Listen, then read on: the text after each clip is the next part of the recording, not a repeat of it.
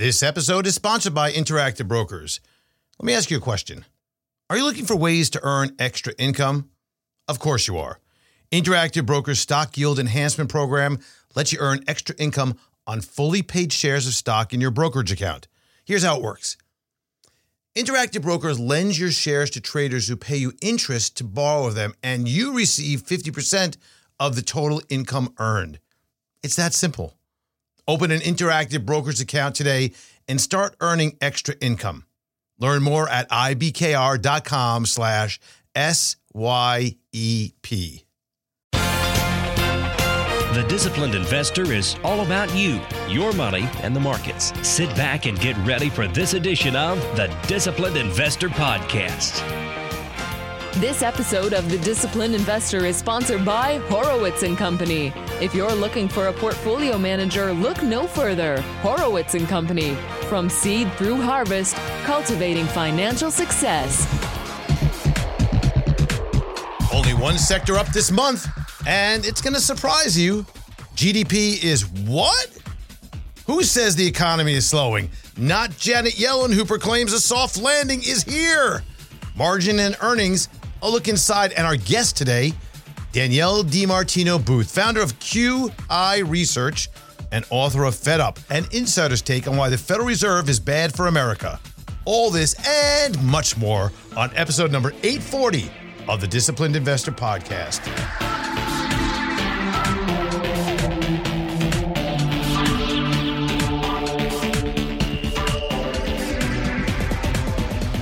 Andrew Horowitz here, and welcome. Thanks for joining me. I'm back from a quick trip to Guatemala.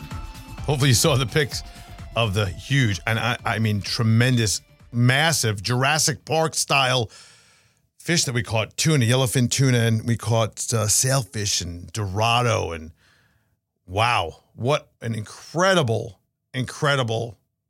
time. I mean, just an enormous amount of opportunity to fish days. It's a fishery that's pretty unbelievable. Casa Vieja is the place we stayed, which is first class. I mean, you get there and it smiles on the face of everybody serving you, and just 36 people total maximum can be there, and the food and the service and the drink and the fishing, and wow, you could do that for a weekend. I'm telling you, it would be a trip to remember.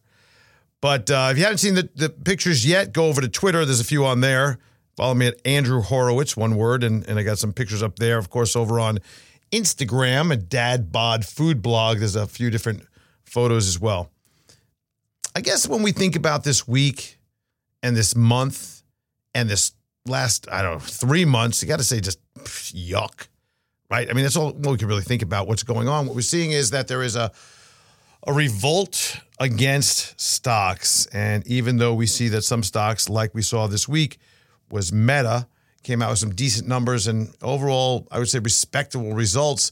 The commentary about the things related to their advertising revenue really spooked investors. And you can go on with a list of some of the good ones that came out, of course, like Microsoft this week. That was really a tremendous report, and Outlook looked really good. And then you have others, not so good, Google being one of them. These are the tech companies that are reporting. And of course, the reason why that's so important is because they hold a major influence on the markets.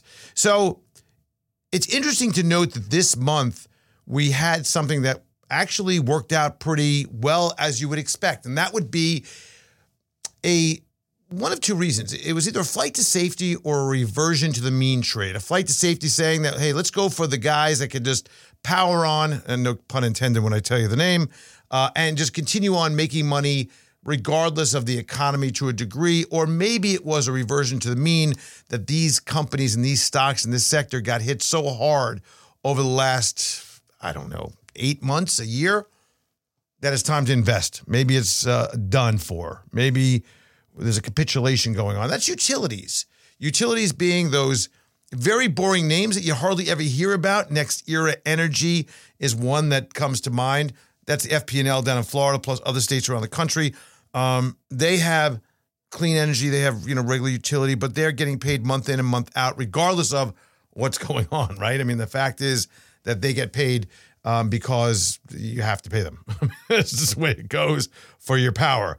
And again, it could be a reversion to the mean where it's simply it looked like it was so oversold that we're getting in there. Or maybe there's this idea that the reason that they got hit really was not about the economy, but more so about utilities being a proxy or an alternative to bonds.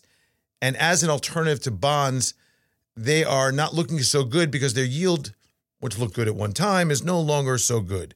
When interest rates were at 0, 1%, a 2, 3, 4, 5% yield on a utility was pretty good.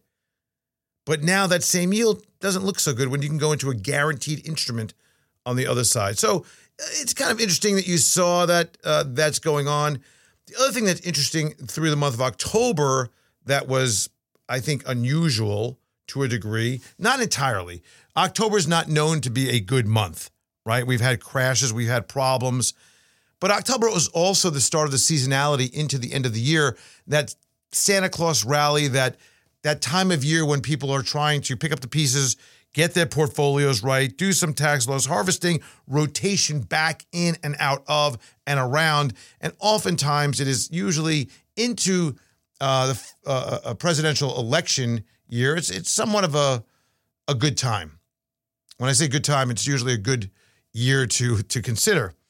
But it didn't really happen in October, and that's what makes me think that there still is a chance and opportunity. I'm not looking at this as trying to be too hopeful. That's not it at all, because we know hope is not a strategy. We know that, being disciplined investors, right? But the fear has been the Fed, which is, in my opinion, clearly a delayed reaction. I mean, if I ever saw a delayed reaction, that was it. I mean, why now?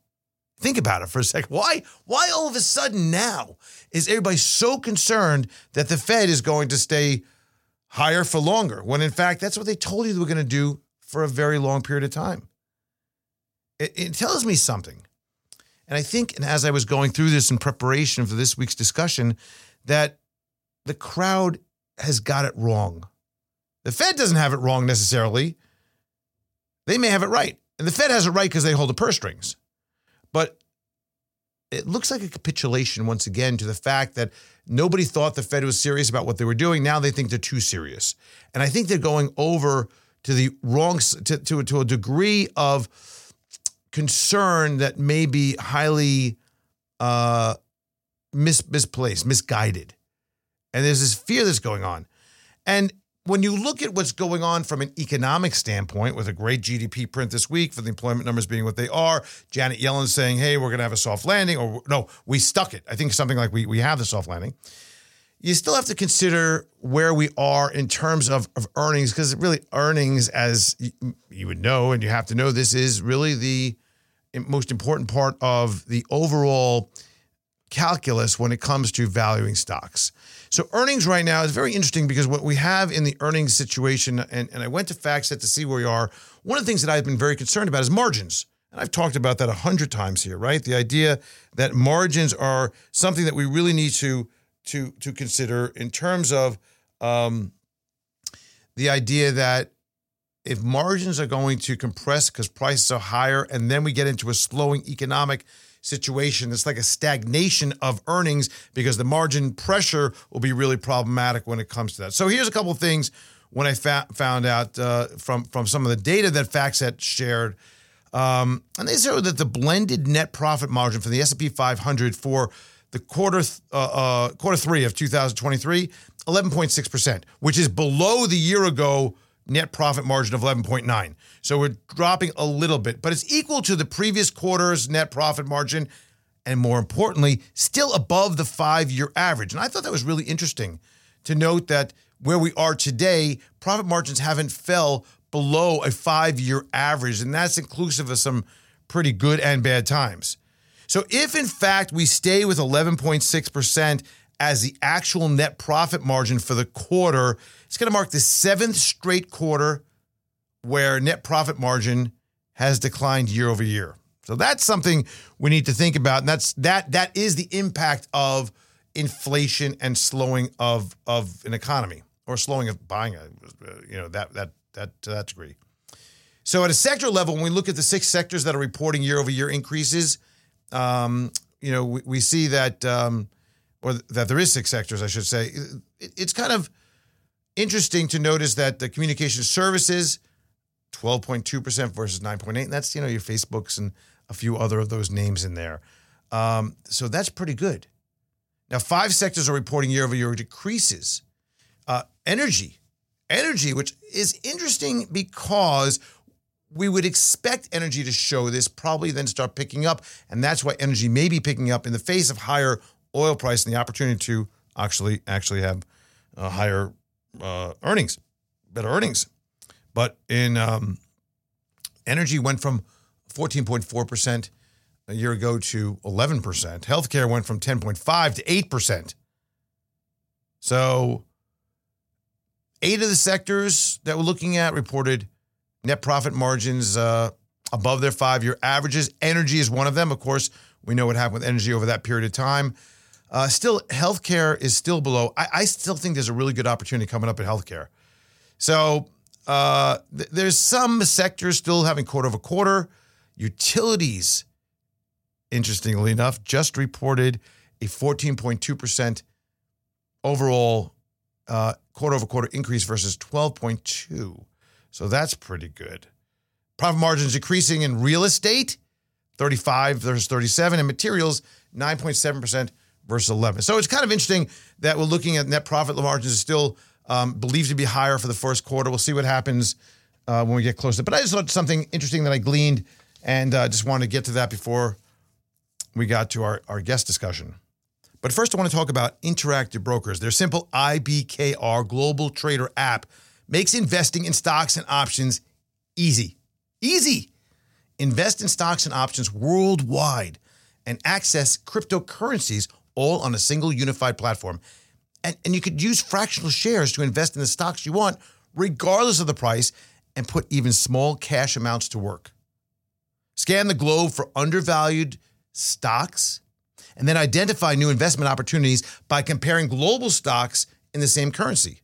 Plus, make deposits in up to 27 different currencies and automatically convert into the currency you need.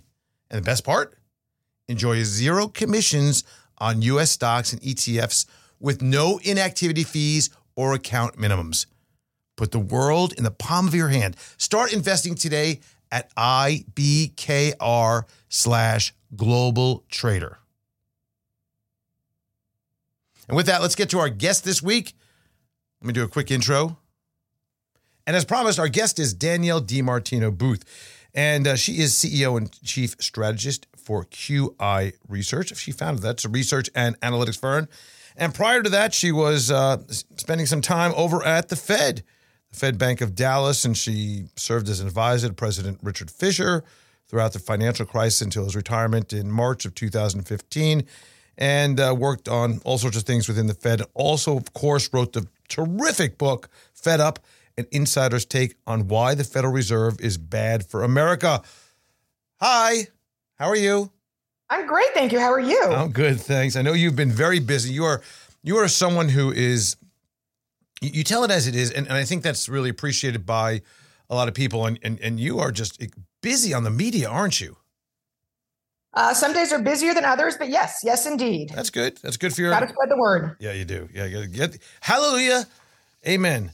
Let's talk about some of the things that you've been talking about recently. You were on our good friend Keith McCullough. He has the Hedge Eye, educational, I guess, news media platform, and you were talking about something I thought was really interesting that I had to ask you about, and about the consumer, and maybe not being as strong as we think.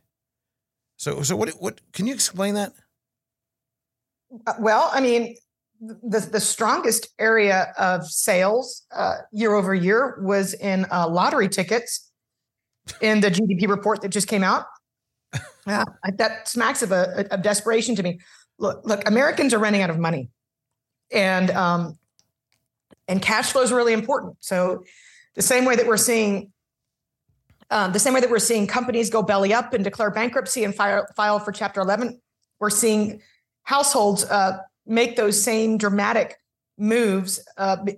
When you add up how expensive housing is, how much more expensive housing is than when they bought, if they bought in 2021 or 2022, and they've got property tax is going up, and that feeds into their escrow. And all of a sudden, even though they've got a 3% mortgage, their mortgage payment just took a great big giant leap. The homeowner's insurance, upkeep of the house, their first car payment, car insurance is sometimes higher than the car payment. So, and this is all of this is before student loan payments were resumed in the month of October. And we have to bear in mind, I think it's upwards of 300,000 Americans also have not had to make a mortgage payment since March of 2020.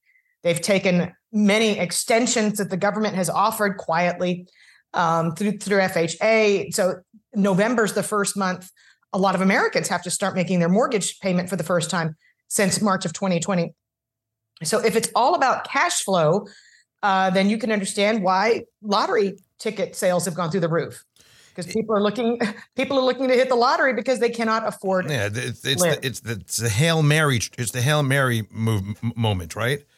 Completely. Yeah. And we just had a blockbuster GDP report. I get it. I get it. But by the same token, what we were seeing was just a trickle through effect of the employee retention credit, which pumped up $85 billion worth of cash into the economy in the 3 months ended July. So that's why we saw spending as strong as it was. But what's coming behind it since they pulled that program? Not much. That ERC is really pretty fascinating. The companies that went after that, even Kevin O'Leary and some of these other companies that went at this whole thing, like cramming it down your throat that you're eligible even if you don't think you are. Even if you don't need the money, let's get some for you. And then all the things they did to create this situation that where, if you were eligible for it under 3 or 4 different possible scenarios, you can reclaim some of the taxes paid that you paid for your employees for the last 2 years. Unbelievable.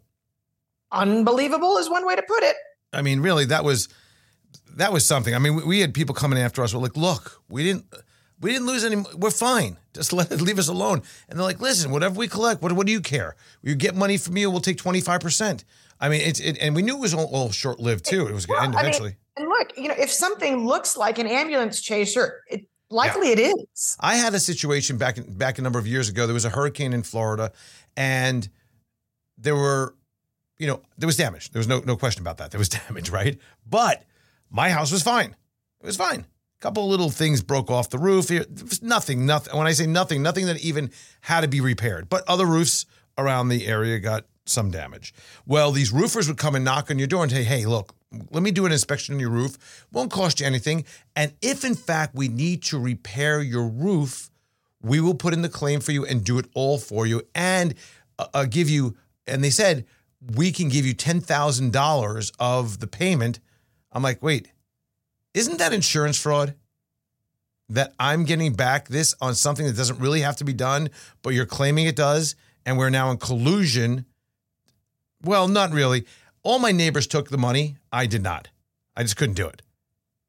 And you never walk away. Look, I believe in karma. Okay, you don't walk away from that kind of a decision, right, knowing full well that you're ripping somebody off. It's just it doesn't. Karma doesn't work that way. Yeah. So talking about the consumer now for a second. Now, these are things that we knew about. This is something that we saw coming, and we're seeing a lot of blame is being put on, from Target, from Walmart, and you talk about the different companies, even Best Buy, talking about shrinkage, right? This whole issue with they're missing earnings due to the fact that there is all this stealing going on, which is the latest rendition of the weather excuse. The weather isn't good, we aren't selling. And, but of course, when the weather's really good, they don't blame, they don't take the credit for the weather, they take the credit for their managerial abilities. Okay. No. Which companies are getting rewarded right now by the stock market? They're the companies that have fired the most people. It's just as blunt as I can be. That's correct. And that is the way. But there's a reason for that, though. What else did Walmart tell you? Walmart told you that they're going to be lowering starting salaries. There you go. But you can't blame we can't just always go up in in salaries and have people on the books when, things aren't as good. And the fact of the matter is, should companies be rewarded for firing people? No, they should be rewarded for firing people. There's no question there. It's a morality issue, right? That's not the point. But the fact is that they're being rewarded to a degree, because they are taking control, maybe not the right way, but from an expense standpoint, and that's something that needs to be done. Now, should they be rewarded? Maybe not knocked down as much, but the reality is, and this is the point that I think you need to explore, what does that mean that they're laying off people? That's the point, right? The longer term point. Of course. I mean, look, there's a furniture retailer called Z Gallery that I guess it's got 9 lives because it just went bankrupt. We have one down here. Yeah, we have one down here. Yeah, just filed Chapter 11. It's the 3rd Chapter 11 filing that it's seen as a company. They're going to close 21 stores. Why are they doing that? Well, because they're not seeing demand. People do not appreciate the amount of demand that was pulled forward by the pandemic stimulus spending from the U.S. government. They don't get it. Right now, poor Janet Yellen, bless her heart. She's out there saying the economy is doing great. Maybe she and Kevin O'Leary should get in a room together and he can explain to her why the economy was great and why things are hitting a wall so fast. But are we hitting a wall so fast? Because while we are seeing problems in certain areas of the economy, how is it that generally speaking, with GDP that is decent, new housing starts this week, we're like, wow, that was pretty good. We saw that, well, let's just get to the point of employment. Like nobody's firing anybody, or at least the numbers don't show that they're firing anybody. How does this all square? Because you've been doing this a long time. I've been doing this a long time. You really focus on this as the core of what you do. There's this very strange relationship of cross-economic indicators that aren't confirming. No, they are not confirming at all. And one of the reasons actually is, it's a dirty little secret inside the Beltway. One of the reasons is that when a company used to lay off 100 people in any given state, by law, they were required to file what was called a WARN notice. And WARN notices give you 60 to 90 days of severance pay. You're being warned by the company and paid by the company so that you can look for another job. Okay. But WARN notices were only required if the company fired more than 100 people in a given state.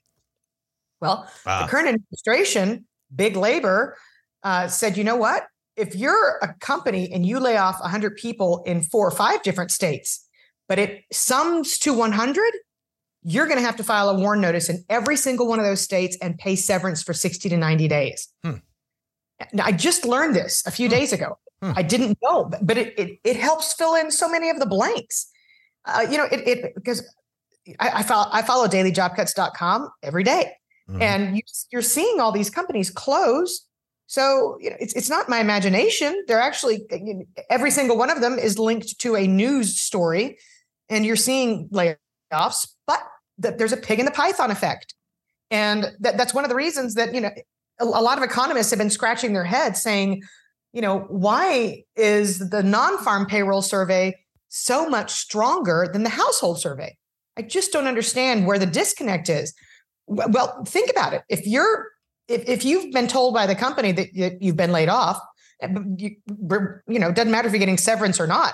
If some statistician from Washington, D.C. calls you and says, are you working or do you have a job? You're going to say, no, I don't have a job. I got fired. But if you call the company where you're, conducting the non-farm payroll survey and you ask them the number of employees on the payroll, as long as they're still paying somebody, they count as an employee. So it's like fill in the blank. So once again, this is the same old story that figures never lie, but liars always try to figure, right? That we have statistical models and information that whether it was done purposefully or not, there is some inability for us to really glean information out of that. In a time, by the way, we're talking about AI. In a time, we're talking about computer models and ability to crunch numbers like never before. We're talking about cloud systems with extraordinarily powerful technology behind it, we still can't get this information. And by the way, if we can't get the information here, can we at all believe some of the other places around the world, like China? I've been there. It is as we know, a vast country of places that I can't imagine they're actually the actual numbers that they are presenting are accurate. Look, I completely agree with you, but at this point, because of the endless stream of revisions to the data, I don't think we're doing a better job than the Chinese. Well, maybe not, but and the other point is, I guess, the question. And shame on us. Well, it's definitely shame on us. There's no question about that. But you have to also say to yourself, this is the data we have. So that is what we have to follow. Trying to fight it is a fool's errand, right? I mean, that's why at QI Research, we create our own data sets. We've created a full archive of dailyjobcuts.com that goes back to 2009 so that we can follow the actual trends in real time. Because that's what computers were made. That's what they were made for. As you point out, there are plenty of ways to follow the real data. So what is it telling you? What is your data telling you about the jobs and the employment situation? Oh gosh, it's telling me that layoffs and announcements and closure announcements are running at the fastest pace since 2009. That's what the data is telling me. Yet we don't see that at all with the official data. We don't see it yet, but there at some point, look, you're going to see Yellow Trucking Corporation. It's not like 30,000 people were hired right after Yellow declared bankruptcy, who were fired, but they did start to collect severance. But at some point, the data is not going to be able to gloss over what's happening because the 60 to 90 day period of severance is coming to an end. So what about coming to an end? Even as, and that's why you're seeing continuing jobless claims stay as elevated as they are. And that tells you one thing: people are not finding work once they lose it. Yeah. It just seems that, maybe I'm in a bubble here in South Florida. Maybe there's some interesting things I want to tell you about South Florida too, but it seems like everybody's spending more money. I go out and yes, some of this can be vacationers and season's about to hit, so it can get even worse. But I go out to some of the restaurants and I mean, there are not cheap bottles of wine on the tables. And, people are drinking and doing and going, and there's plenty out there. Mortgage rates aren't really driving home prices lower by any extent. At least what we see is that. As a matter of fact, some houses selling for record prices. Boats, the boat show is this weekend in South Florida. Boats, we're going to probably do $800 to $900 million worth of revenue in sales and in weekend overall revenue again this year, which is probably going to be a record year in 2023. Car sales are still selling at above MSRP. And one of the things that's really fascinating. Actually, that ended in February. But down here in Florida, you can still get it. They're still above. Well, but okay. To your point, yes, you might be living in a bubble. And don't get me wrong. All states that I'm in Texas, all states that don't have a state income tax have been major beneficiaries of the post-pandemic era. People were like, if I'm going to move, if I'm going to have to leave New York City, then I'm going to leave all the way. I'm not going to move to a suburb of New York just to get away from a pandemic. I'm just going to go to Florida. Right. I'm going to take home 10% more of my pay. Goodbye. That's the play. Yeah. And we have to bear in mind, the stock market is still way up there. So people of means, people who have been beneficiaries of the employee retention credit, people whose home values have appreciated incredibly, they're feeling very wealthy and they're going to spend like they feel wealthy. So that's just something we should bear in mind. And we know that credit card lending has continued to grow. So it's easy to buy things when you don't have to pay for it today. Yeah. And it's easy to buy things when you feel wealthy because your stock market portfolio is nice and fat and because your home price on Zillow is multiple millions of dollars. Yeah. Right. But try dealing with what's to come in the next 12 months when maybe 10 blocks away, people are getting thrown out of their homes because they can't pay their homeowners insurance. Well, that's an interesting point. That's what I want to bring up right now. I don't want to let you in on a little secret that's going on. In South Florida, there is a substantial amount of increase in homeowners insurance. And one of the things that we have is underfunded or neutrally funded or non-funded. I guess not non-funded is the best word to describe it. Condos and homeowners associations, because every year they come out and like, hey, do you want to put some extra money in towards the funding? Everybody votes no, of course. So they don't fund their homeowners association or condo association, and they live on year to year what the appropriate amount is going to be. They divvy it up, and that's what your HOA fees are going to be, appropriately. And what happened is I saw a few different circumstances, but I'll give you this one that's not as much of an outlier, but as a reality check. There's a homeowners association where they you see the entirety of the cost factors for the year, and then you divide it, and it's what you pay. Well, this particular homeowners association, pretty much everything stayed about the same. One of the items on the line was insurance, for the common areas, for the liability and all that for the community. $400,000 last year for the entirety of the community. This year is $1.4 million. Ooh. Now you divide that by each house, and it comes out to approximately, give or take a couple of bucks, about $500 per month, per house, per condo, per townhouse. Now, if you think about that, this is townhomes that were in the range of about $100,000 of a number of years ago. Now they're about $200,000, and $200,000 townhomes then and now, it's still owned by people who could afford a $100,000 townhome. You follow me? And now all of a sudden you're taking a situation where they're probably paying $500 for their mortgage, and not only are they paying their homeowners, which is $750 a month, they just got a bump of $500. That's a lot of money.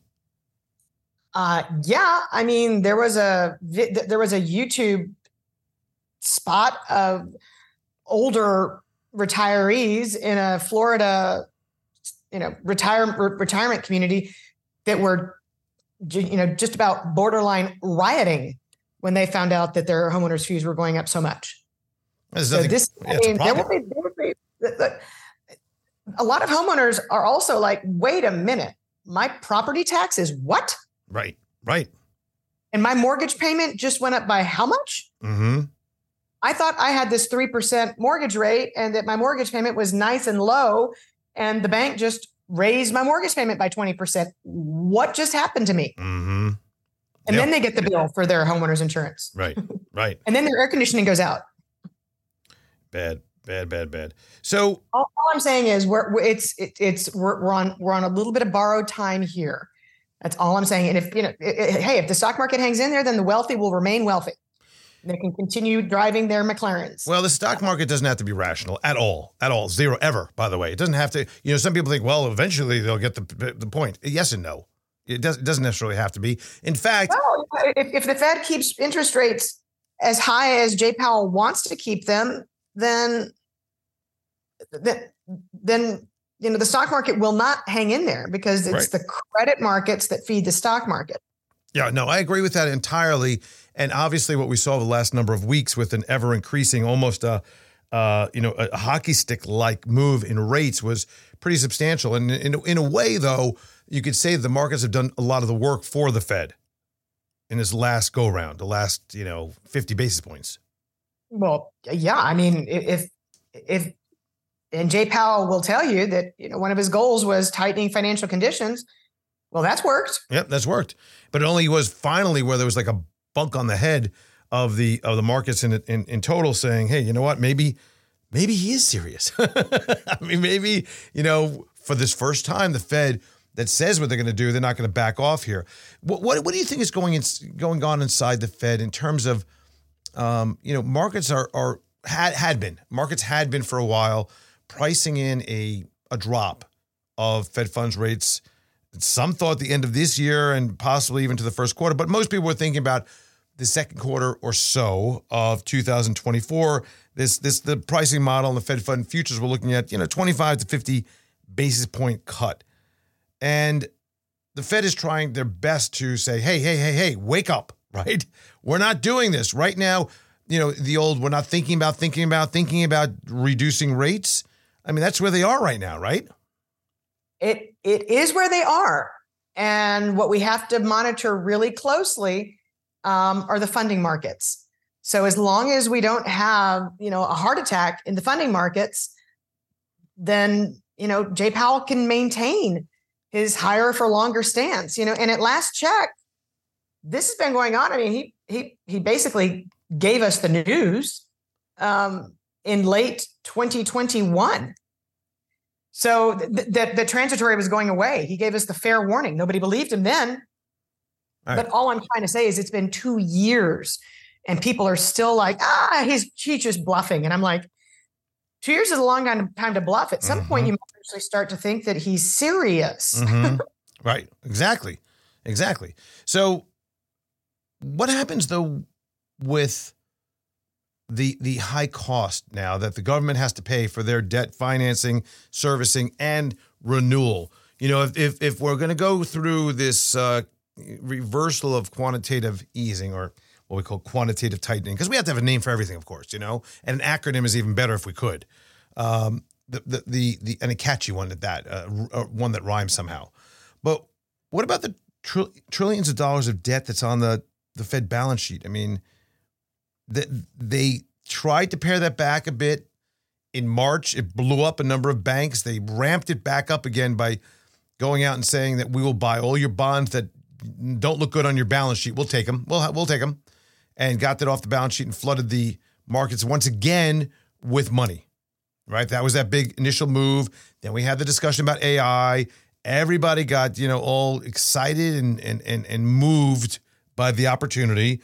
Reality setting in, and now quantitative tightening, or at least non-renewal of buying, we'll call it that. I don't know, what do you want to call it, is once again starting. Where do we go from here? Well, the Fed's balance sheet is $1 trillion smaller than it was when this whole process started. And it looks like if they're going to lower interest rates in 2024, they might see mortgage prepayment speeds increase. So people might be paying off their mortgages or refinancing if mortgage rates actually start to come down. So maybe what we'll see is, the continued shrinkage of the balance sheet and an acceleration in the pace of the Fed rolling the mortgage-backed securities off its balance sheet, which it has not been able to do. Has not been able to hit those targets because people have the golden handcuffs of really low mortgage rates. So they're not refinancing or selling their homes. But is this going to be further pressure on yields for a much longer period of time? What quantitative tightening does is it depletes the market's lifeblood. It depletes liquidity, just like the human body absolutely needs water. The U.S. financial system, the global financial system, needs liquidity, and without it, things start to go wrong.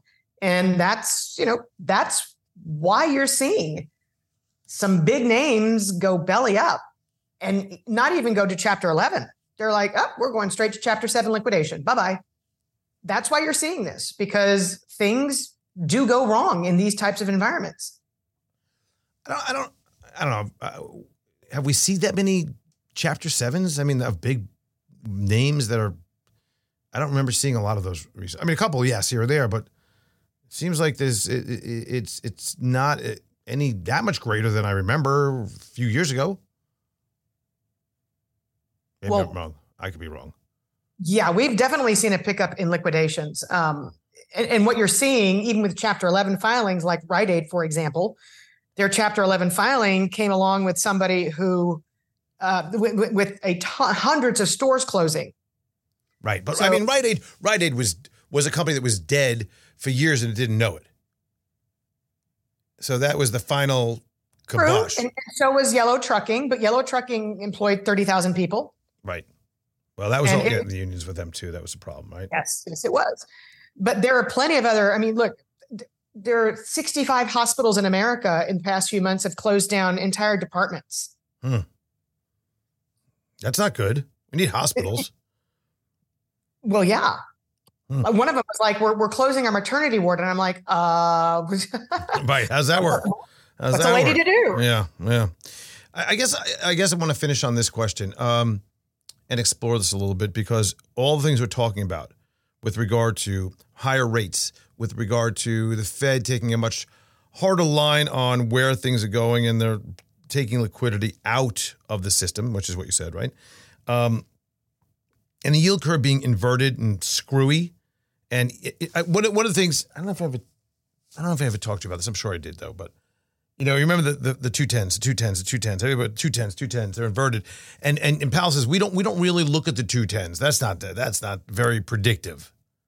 And then he said, what we look at is a 3-month and 3-month to 10-year. Do you remember he said that? Oh, yeah. That's the one they follow on the inside. Yeah, and I'm like, okay, wait a minute.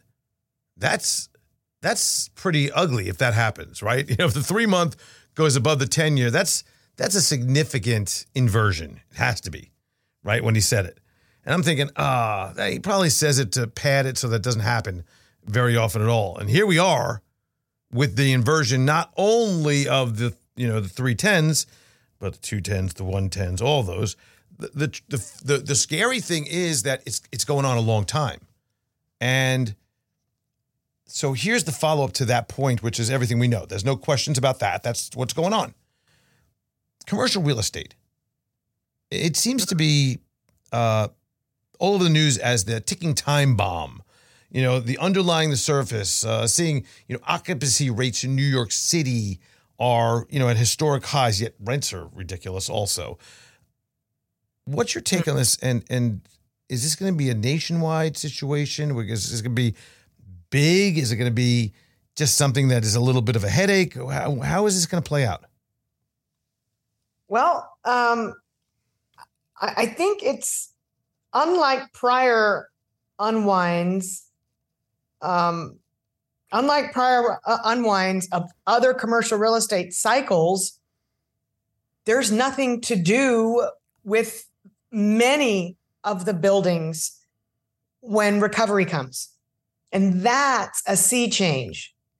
In other words, companies have adapted. Yep.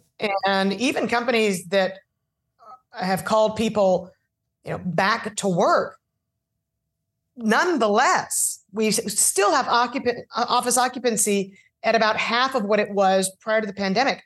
That's not a problem that gets fixed with any level of interest rates, because some of these buildings are just going to come down. And so this is going to be something that plays out over a number of years, but in a way that we're not familiar with, because there's been structural impairment. And that's why you saw a mall trade for 10 cents on the dollar a few days ago. That's why you're seeing recoveries lower than they've ever been. And companies walking away from buildings, because the difference between where they first financed the structure and where they could refinance the structure and the amount of equity that they would have to put into it to get the deal closed are like, no way, no how, not worth it. Bye-bye. Here's the keys. See, I see all I see is this. Every time you say it is an indoor pickleball court. But how many of those can you have? Yeah, right? Pickle malls. Every time these JCPenney's closes, they just gut it and put an indoor pickleball court there. Gotta love that. Huh. I mean, you can only do that, so many times. Right. Look, I stayed in a hotel a few years ago. I did a staycation, so to speak, in an office building that had been converted into a hoity-toity hotel in downtown Dallas. I kept on running into columns. It was just awkward. That is weird. That is weird. Well, but office buildings are not designed to be homes or apartments or hotels. That's why there's, one men's room and one ladies' room, or maybe two on each floor of an office building, and they're in the center of the building. So you can save money building the building by only running plumbing up the center. But I think there's going to be an equilibrium coming. I do think there is a force that is happening. I see it. anecdotally with people I know, companies that I know. Then I also see it in things I read and the research. There's a get your ass back in the freaking office movement going on, that you work. And I don't want to hear out of your mouth that, oh, I don't want to work unless it's from my house. And we had some people on the show a few months ago that looked into this, and they look at the productivity, and it's very clear that productivity, now this is not for every situation, but generally speaking, is much lower when you have the very basic distraction of the dog, the kids, and of course that dreaded refrigerator in your house. Look, I am who I am, and my QI research has been a work from home, if you will, company from day one.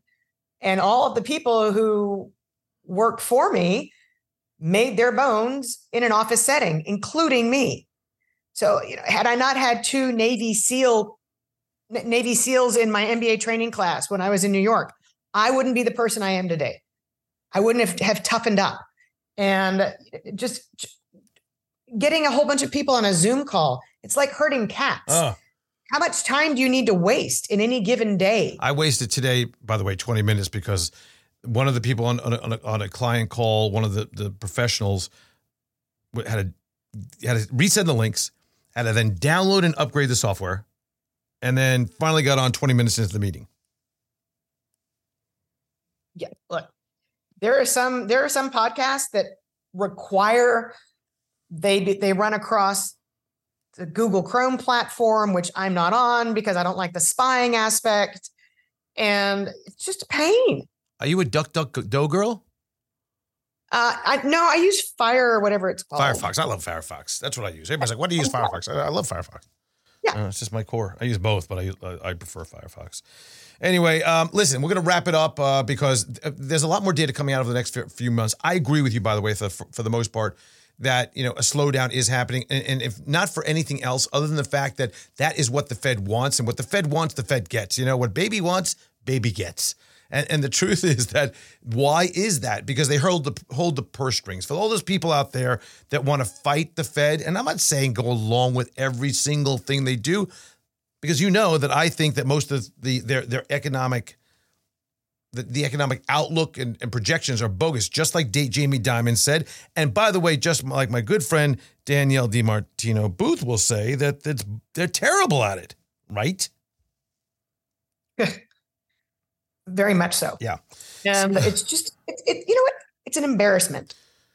It's an embarrassment that they think they could do it, and they try, and they can't, and they keep on trying to do it. But you know what? Why do they do it? Listen, in the background, I think we'd both agree the entirety of our financial system is a confidence game.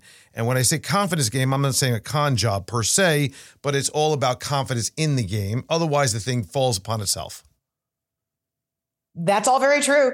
I mean, a buddy of mine said it best, Peter Bookvar, years ago. He said, this is all about this. This is the only bubble that defines all bubbles is the bubble in the confidence we keep in central bankers. Yeah. That's it. Yeah. Terrible. I mean, I was shocked that Jamie Dimon came out. I think it was last week, this week. He came out and he said, how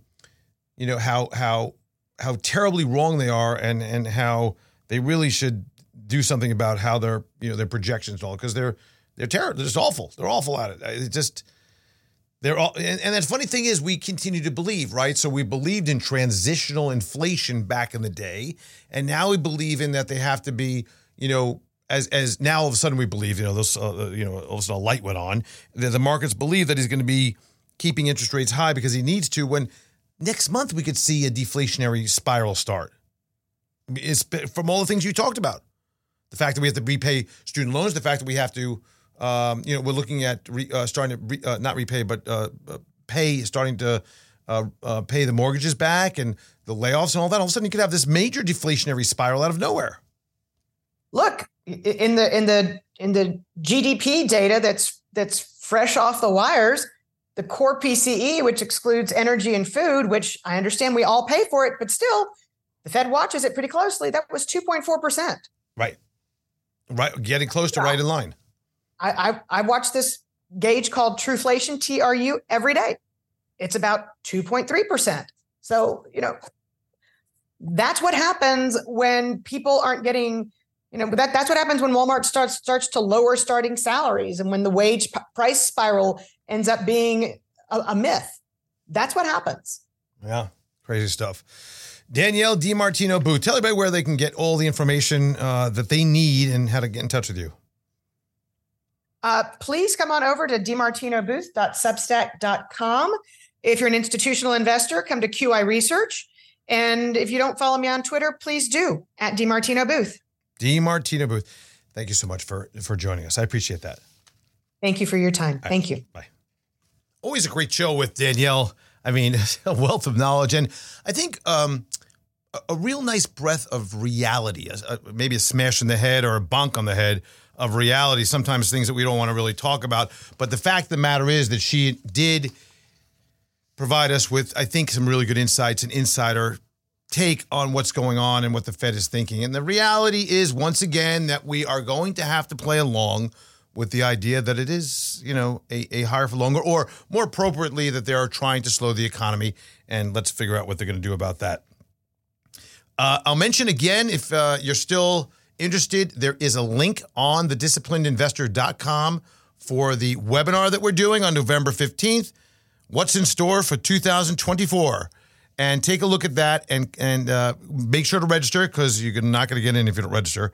So it will be at 5 o'clock on Wednesday, the 15th of November, for you to check out our thoughts and direction and portfolio and all the things we're doing. So make sure to go over there. Thanks for joining me this week and every week. I'll see you again next week with another great guest. We have so many lined up for the final months of this year. Thanks again for joining me. I'll see you again next week. Bye-bye. Nothing discussed in this podcast should be considered a recommendation to buy or sell any security. Past performance is no indication of future results. In addition, the information presented is not intended to be used as a sole basis of any investment decisions, nor should be construed as advice designed to meet the individual needs of any particular investor. Nothing herein constitutes legal, accounting, or tax advice or individually tailored investment advice. Remember, investing involves substantial risk. Past performance is not a guarantee of future results, and a loss of original capital may occur. No one receiving or accessing this information should make any investment decision without first consulting his or her own personal financial advisor and conducting his or her own research and due diligence, including carefully reviewing any applicable prospectuses, press releases, reports, and other public filings of the issuer of any securities being considered. Please consider this for educational purposes only. As always, use your best judgment when investing. Horowitz & Company, Inc. is registered as an investment advisor with the state of Florida and conducts business in other states where it is properly registered or is excluded from registration requirements. Registration does not imply any level of skill or training. Advertisements are not related to the host or affiliates and are not considered recommendations by the host of the show or any affiliates of Horowitz & Company.